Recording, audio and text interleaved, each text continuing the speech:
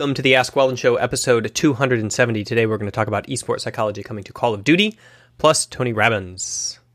So you may have noticed something a little bit different from the last show that is on YouTube a few short days ago. I did my normal, face curation routine and ended up with this hilarious output, which was halfway to trolling my wife and halfway to just seeing what hilarious thing I could pull off. I did not expect to go out in public or show this to anybody ever, but it was just too good, and now I have to stream. I know you can't see it with the sideburns are underneath the headset, but I'll just demonstrate that there. So today, at least, the show is going to be hosted by Dr. Disrespect Cosplay, Dr. Mind Games. I've got the ponytail, the black stripe on black shirt, and the Ethiopian poisonous caterpillar, only mine is from Venezuela and is a socialist. Different, Africa, South America. So welcome to the show. And without further ado, why don't we jump into the title screen and then the first question.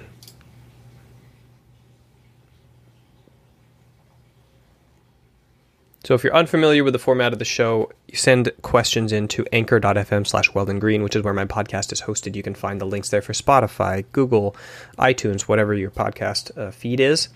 And then I answer them in audio on the show. You can check out the show live on twitch.tv/MyGamesWeldon every single weekday at 11 o'clock, except when it isn't, which is, for example, today. I'm doing it at 2:30 because I had to do errands this morning on a Monday. So sometimes the Monday show gets skewed a little bit, or the Friday show, depending on the schedule with the children and school in quarantine. And then you can hang out with me before and after the show to answer questions in Twitch chat and to watch my Shadowlands World of Warcraft stream. Then that's it. Yeah, send your questions in, and I'll answer them. Let's jump into the first question from Michael. Also, I do have the MAC program, and I'm... Okay, that was the wrong one. Let's try this one. Hi, Weldon. My name is Michael. Hi, Michael. So I'm going to be talking about Call of Duty. I have a question. I just want to know, what can you suggest for me to be more aware and not play scared? Because I got dropped from 3 teams. I've been playing for about a year and a half. And in that time, I've gotten dropped from 3 teams. And the last team I got dropped from was because of my awareness and the plays I made. So I just want to know if you have any advice for me. Obviously, Call of Duty is a lot about mechanics and stuff, but also there's, especially in Search and Destroy, you do need a lot of awareness because you only get one life. So just wanted to know what you thought I could improve on, or what I can do to improve on my awareness and not playing scared. All right, so I answered this question on the previous show and it was all muted, so I'm going to try to answer it again. I don't know if I'm going to be even close to what I said then, but I don't have any recording of it. So, all right, so if you're talking about your teams discussing your awareness, it could mean 2 different things. So I'm going to talk about what awareness might mean without defining the word exactly. So I'm going to define the word and then talk about how to address that specific thing, because depending on what you mean with awareness, the solution is radically different on the things that you need to work on. So awareness could mean, for example, the ability to essentially grow from round to round. So you are changing the play that you're doing kind of while you're training. So you do a round with your team, you say okay, well, I made this mistake. You go into the next round and you're going through the round, and it's only after the round that you remember that you were going to practice this thing and you forgot to do it. So it's like this, I forgot to do these things that I was working on, kind of awareness, like an awareness of a moment to moment. What are my goals for this round?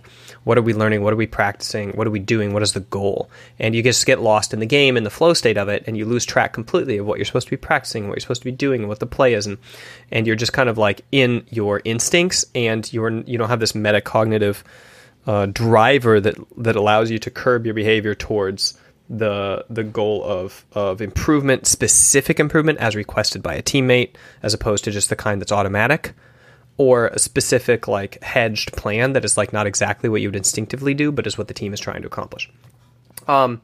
So that is the first kind of awareness I want to talk about, and that is done by getting this metacognitive awareness of your play. And the best way to do that is to set triggers around the screen or in the game. So you put sticky notes and you're remember, think about what you're doing.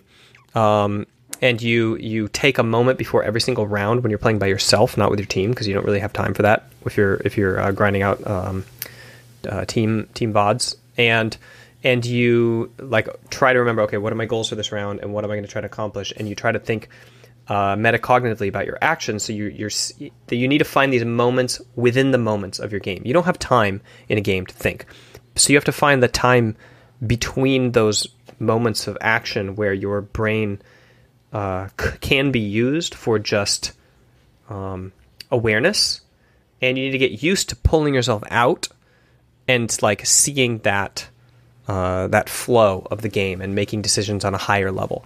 And the best way to do that is to set triggers where you put an alarm on your phone, you set a beep to go off every 30 seconds that pulses and makes you think. You set sticky notes around your screen that tell you things, and then you see them. You set triggers in the game, or specific moments where, like, okay, whenever I get to this part of the map, I'm going to stop, close my eyes for a sec, and then I'm going to open my eyes, and I'm going to remember, and when my eyes are closed, I'm going to like think about like what I'm going to be doing. Something like that to like get in the habit of doing that. And then once the engine's running, you don't need to do it as much because you're automatically always thinking about. It's kind of like posture. Like you don't pay attention to your posture at all, and to get started, to get over the hump is really difficult. You got to have a lot of cues to constantly make you evaluate your posture throughout a gaming session. But then when you get used to that, you're on autopilot. You're constantly like every few minutes you're like checking in with your posture, and you're like correcting it and relaxing the right muscles and tightening the right ones up, and you're getting good posture. So that is the first kind of awareness that your team might be talking of. Okay, second kind of awareness is what's going on, and you're in there in the game, and you're like, okay, you're aware of what the team play is. Like we're going this way, right? And 3 people are going this way, but you don't. Or 2 people are going this way, but you don't. You do this other thing. And you're like, I know that was the plan, but like I was doing this other thing. Because like that's what I think is right. And this, I think, could be more of a communication issue. It's not that you lack awareness. It's that what your instinct is to do in the play is different than what your team wants you to do. They want you to run across and join them, let's say, or they want you to cover this specific thing. And you're like, I can't because these factors that are like in my mind, I don't know why, but I just think this is a bad idea, or I think that's a bad idea, or like I can't cover here, or like I really need to use utility there. Like I just feel like I need to use my utility right here because I just feel like that's the right move. And if your team disagrees, and then they're like, you aren't aware, you aren't like following the team play, you aren't practicing with us, you're wasting utility here, you're not coming with us to the zone, you're not covering this line or whatever. You need to explain to them. You need to be able to process why it is your instincts tell you to do the other thing, and then find a way to explain to them, like, okay, regardless of whether or not that's the plan, like the plan fell apart when the game started. Like the plan is fine up until the round starts. Then the round starts, and it's like, okay, now we're like in it, and we have to adapt. You gotta have instincts, and you gotta have the ability to think on the fly and to do what you're trained to do. And if the plan causes you to expose yourself or to play inferior, it's not a very good plan. Now, you might say like it's better to take higher risk in order to like get to a point where you can execute over and over again. Like we want to do a drill. There's no drills in the game. So we have to like play in an inferior way in order to get drills to happen, so we can put ourselves in a position to practice what we want to practice. But then there's the dilemma of like, okay, well then you're not really like playing the game accurately, because we gotta also like consider our practice as real practice too. So you have to kind of balance that with your team, and this is a communication flaw where you need to explain your thought process between the things that you're doing versus the things they want you to do, and why it is that the plan doesn't incorporate those things and needs to your instincts, because otherwise it's just a crappy plan in the first place, and it's going to break down when we get to the real match. And even if I did the wrong thing technically in game to get to the part where we want to practice, it's just not worth it. Like let's just practice getting to there in the first place, or something like that, right? So those are the 2 things that usually teammates accuse other teammates of when they say they lack awareness. It's one of those 2 buckets. And I hope that is helpful to you in parsing out like what your dilemma is, and that you have a few tactics to deal with it. All right, let's jump into announcements. Here it is. We're in it with the first week of the show back from holiday break. So we're going to try to see how the time schedule works with the kids in school and me trying to get started at 11 o'clock. But we will know tomorrow morning at Tuesday. Try to tune into Twitch then. Check my Twitter for the announcement tweet when I go live. And otherwise, if you have a what is it, a service request or like a help request in with the app over the last 3 or 4 weeks. I've been kind of like underwater on that, and I'm going to try to burn through them this week. So look for an answer on that this week to deal with the stuff that's happening in the app. And let's jump into the second question. This is the Michael and Call of Duty show, so we're going to get a second question here from Michael about Call of Duty. Hey Weldon, it's Michael again.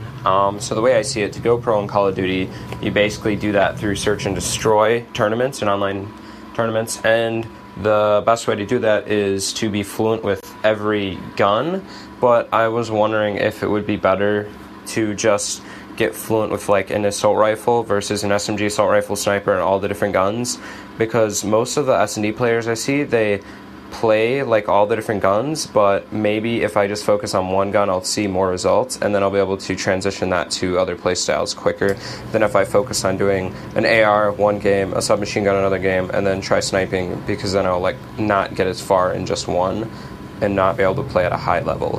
What are your thoughts? So I don't know specifically Call of Duty. I haven't worked with any pros in the Call of Duty scene and had to break apart how it is that they got where they got. But if I'm specifically talking about almost every pro that I have worked with in Counter-Strike and League of Legends has one-tricked their way through a variety of skill growth moments. So it's not that you one-trick something the entire time, all the way up to when you're pro. You just play a single gun and you put yourself as a one-dimensional player. It's that you got to go deep into a system to understand it. And you can't just play with a bunch of different guns that dictate different styles of play. You might get like practice on the particular nuances of aim with that gun, but the play style surrounding that gun is something that you need to make all of the surface stuff automatic and then get to the next level, and then you need to make all that stuff automatic and get to the next level in terms of your game awareness. And to do that, it's best to erase or get to a high level the things that you don't need or want to spend time thinking about, so your brain is free to like dig in to outplaying people at an even more advanced level.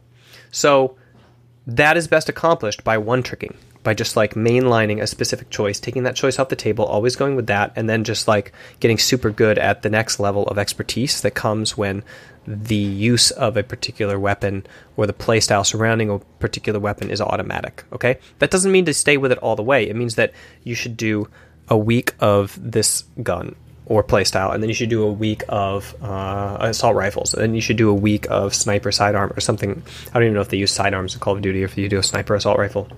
Or what your loadout is. But anyway, I want you to think about it in terms of like looking at the meta, and then look at the ranges of engagement and the 2 or 3 dominant ways of playing the meta, and then take a loadout that like best fits that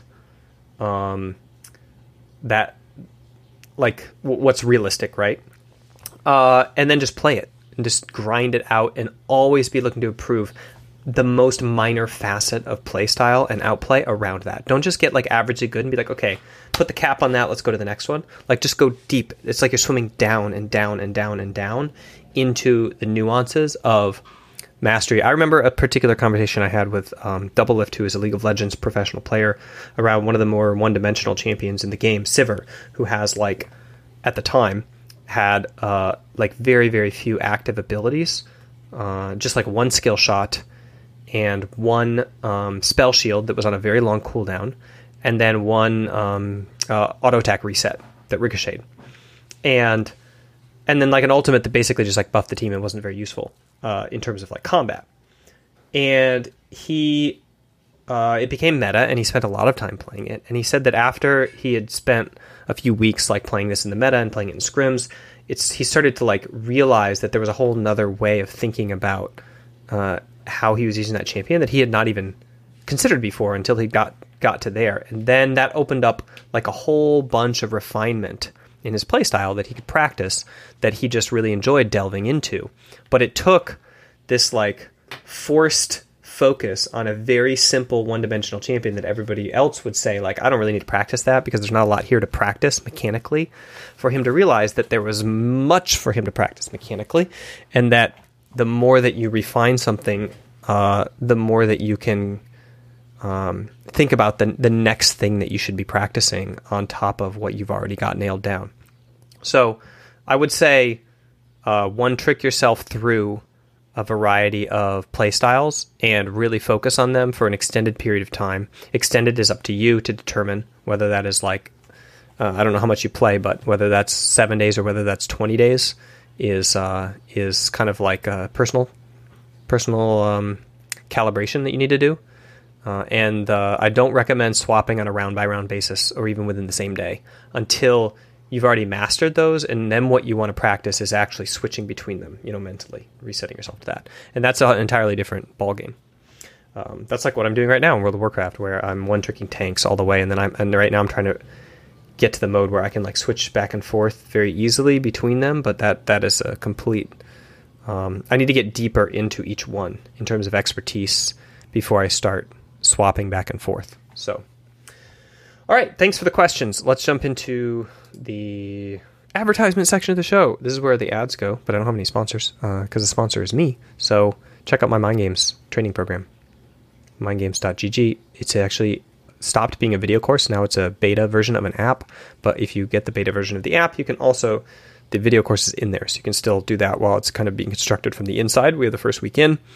A decent like set of the loops of the 3 things that need to happen within the app for it to function. It's functional. I wouldn't say it's like beautiful and refined, but since this is a one-man shop, it's actually extravagantly cool. And I appreciate your support if you come check it out. All right, let's jump into question number 3. Again, from Michael. Weldon, this is Michael here. So I just came back from a Tony Robbins Unleash the Power Within event, and something you talk about a lot in the MAC program is just accepting your emotional states. Something he talks about is changing your state, and I was just wondering what you thought about like Tony Robbins, if you know anything about it. Basically, he's just like, change your physiology to change your state, and then you talk about just like accepting your state, whatever it is, and then just doing what you have to do. So I wanted to know if you thought like it was one or the other, or if you could combine the two. I was just kind of curious about that. All right, thanks for the question. So I know who Tony Robbins is. I won't claim any familiarity with his material. But generally speaking, what I'm talking about in terms of acceptance of current emotional state is based on psychological research around performance. So I know that Tony Robbins is more of like a practitioner person and more of a motivational speaker and less of a scientist. But that doesn't mean what he's saying is wrong. It just means that we're talking about 2 different things. I'm speaking specifically about what are the specific mental skills that are required in a moment-to-moment basis in order to, in what is happening in like an Olympian's mind when they are like performing at a very top level at a particular second of the game, right? Like something is going wrong and they're adapting swiftly and dealing with pressure and then noticing a audience member and then feeling self-conscious from that and then performing anyway. So that's very different than what Tony Robbins is talking about, which is he wants to modify people's position in life. He wants to go in and like over time, over multiple days or multiple months or whatever, he wants you to change who you are into different habits and different thought processes and different self-talk. So the way that you coach somebody to change their behavior change is a wide open field. And although I'm in the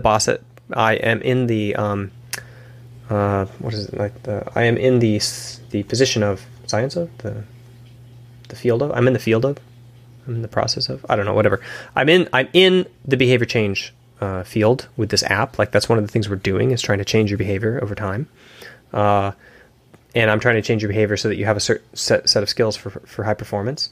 The fundamental assumption of trying to change your state to be a high-performing state is that then you're in a high-performing state and you're all good.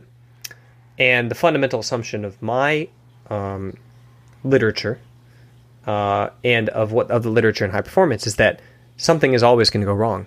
It doesn't matter who you are and how well you've prepared your new version of yourself. you're going to get into the clutch moment of the 7th clutch moment of the 4th day of third something, and your mind is going to go back to a very dark place, and you're going to have a crappy moment of self-reflection, self-awareness. Something's going to go wrong.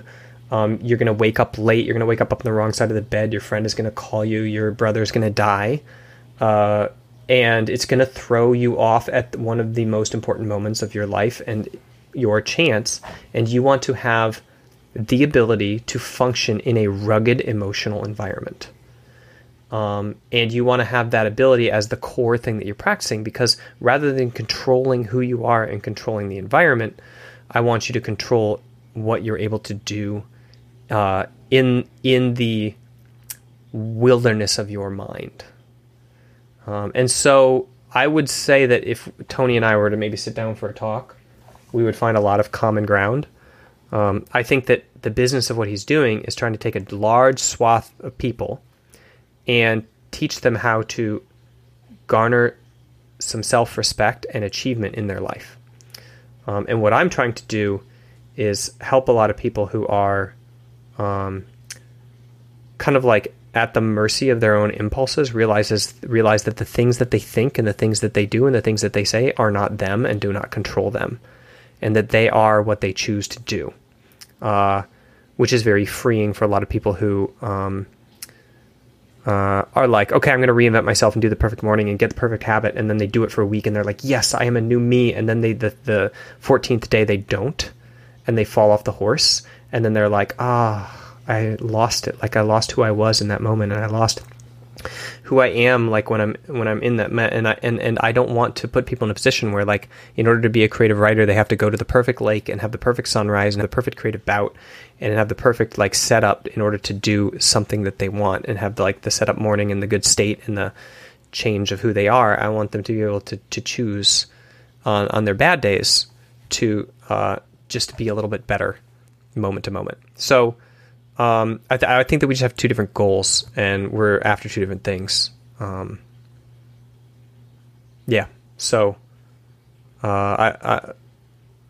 let's just say, in answer to your question, like both, and we're talking about kind of like different systems, probably. All right, thanks for the question. Thanks for the show. The Michael show here with those two questions. I'm going to throw in one more because I'm trying to burn through the pile of questions that I have in backlog. But I appreciate, Michael, all of your call-ins and insightful questions, and I hope that you find this show, even though you sent these in before my hiatus. So here we go. Question 4 from Stephen. Hey, Weldon. This is Stephen from Brooklyn, New York. I'm wondering if you're familiar with personality dimensions, such as the Big Five or perhaps even Hexaco. And if in your experience, have you ever, felt that any particular personality dimension stand out in the athletes that you work with? And if any of them, stand out as key markers of athletes' success or growth? Thanks.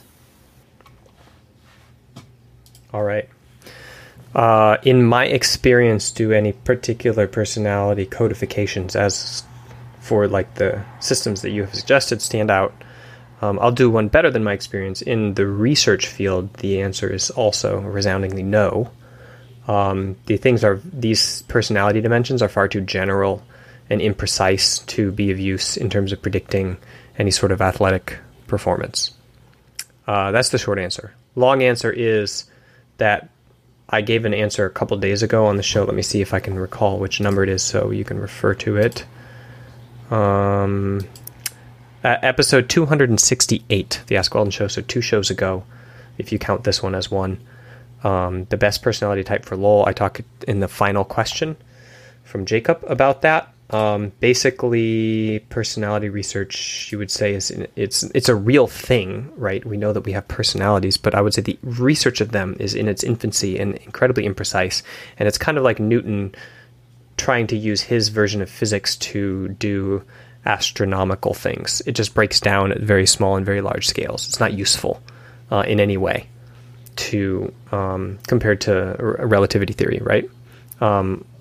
or physics with when we know the actual rules of physics. So yeah, it might be useful in a boardroom when you're looking back at the experience to say, oh, maybe this is descriptive of what happened, but it's very useless in a predictive way in most settings. And then in sport, it's not useful at all. There are personality characteristics that are important, but these don't fall within the dimensions you're talking about. The dimensions are really just like an industry kind of way of making money off of personality research, whereas personality research is more interested in like particular characteristics of personality, and not in these like dimensions and tests and different things that are in the business sector that are kind of like used to sell personality stuff to corporations. Personality characteristics that are synonymous with athletic high performance would be like perfectionism. There's a lot of high level perfectionism in a lot of.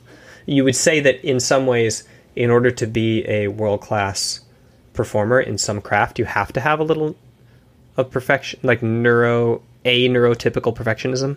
Like you have to be deeply unsatisfied with mediocrity to push yourself to that extreme in any way.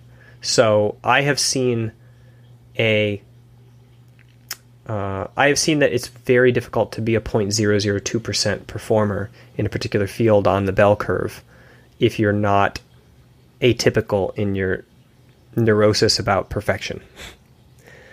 And that what I do is generally try to teach people how to be imbalanced with wellness rather than to have a balanced life. I think a lot of like health coaches, you would say, or wellness coaches that aren't sports psychology trainers, specifically sports psychology trainers, go into teams and elite players, especially on the esports side, and they're trying to teach them how to be like have a balanced life. And there's a lot of like pseudo advice from people who don't really know, saying like, oh, we need to like limit our work day and we need to do all these other things to like help bring esport athletes in line with 9-to-5 employees, which is never going to happen. The only limitation we have on physical sports is the fact that the body breaks down. That's the only thing that stops an NBA player from out there practicing all the time and grinding it out longer, is that their body literally needs to rest. And we don't have that limitation in esport, and so people are going to train that hard. And as soon as you limit pros from training the length that they are going to train, then the next crop of amateurs below them is going to eat them for breakfast by out hustling them. So that's never going to happen when you have somebody who's driven to be as competitive as a professional. So yeah, there's an unhealthy kind of characteristic of perfectionism there, or like saviorism, where like this is the thing that has saved me and gives me edification, and so I'm going to all in on it as my identity, right? That I am this good at this game, and that is who I am, and then they can't accept anything but that. And then my job is to help do that neurosis with well-being. That is to like take the rough edges off, so that when you suck at the game, your identity doesn't come crashing down, or that through your double-edged sword of perfectionism, you are trying to be more perfect, but also more accepting of who you are and your limitations, and that maybe you're not going to be a world champion or the best at this, and that like on some level, some part of you accepts that, and you can turn it on and shut it off at a will in your training environment in order to make use of it when you go home at night, but not have it interfere with your training when you're trying to like be better than your opposing team in a scrimmage. So yeah, there's certain personality characteristics for sure that are very important for high performance, but there is no personality dimension test from like the corporate world of selling personality to make money that has anything to do with performance on a research scale, and that is shown to have any efficacy in that in the compendium of research findings. Now you can find one or two studies here or there that often are funded by the particular corporations that own these tests, right? But I'm talking about like in standard use. All right, that's it for today, and I appreciate everybody's attention, and I will see you on the next show. Make sure to check out us live on twitch.tv/mygamesweldon, and if you're on Twitch, check out the shows on YouTube for all the back episodes. youtube.com/c/mindgamesgg, I think, is the channel. I'm not really sure. Anyway, just search Mind Games on YouTube, you'll find it. Or Mind Games Weldon. Or Ask Weldon Show. there's a variety of different key terms that you could search in order to find my show. Yeah, or my channel. And I will see you guys next time.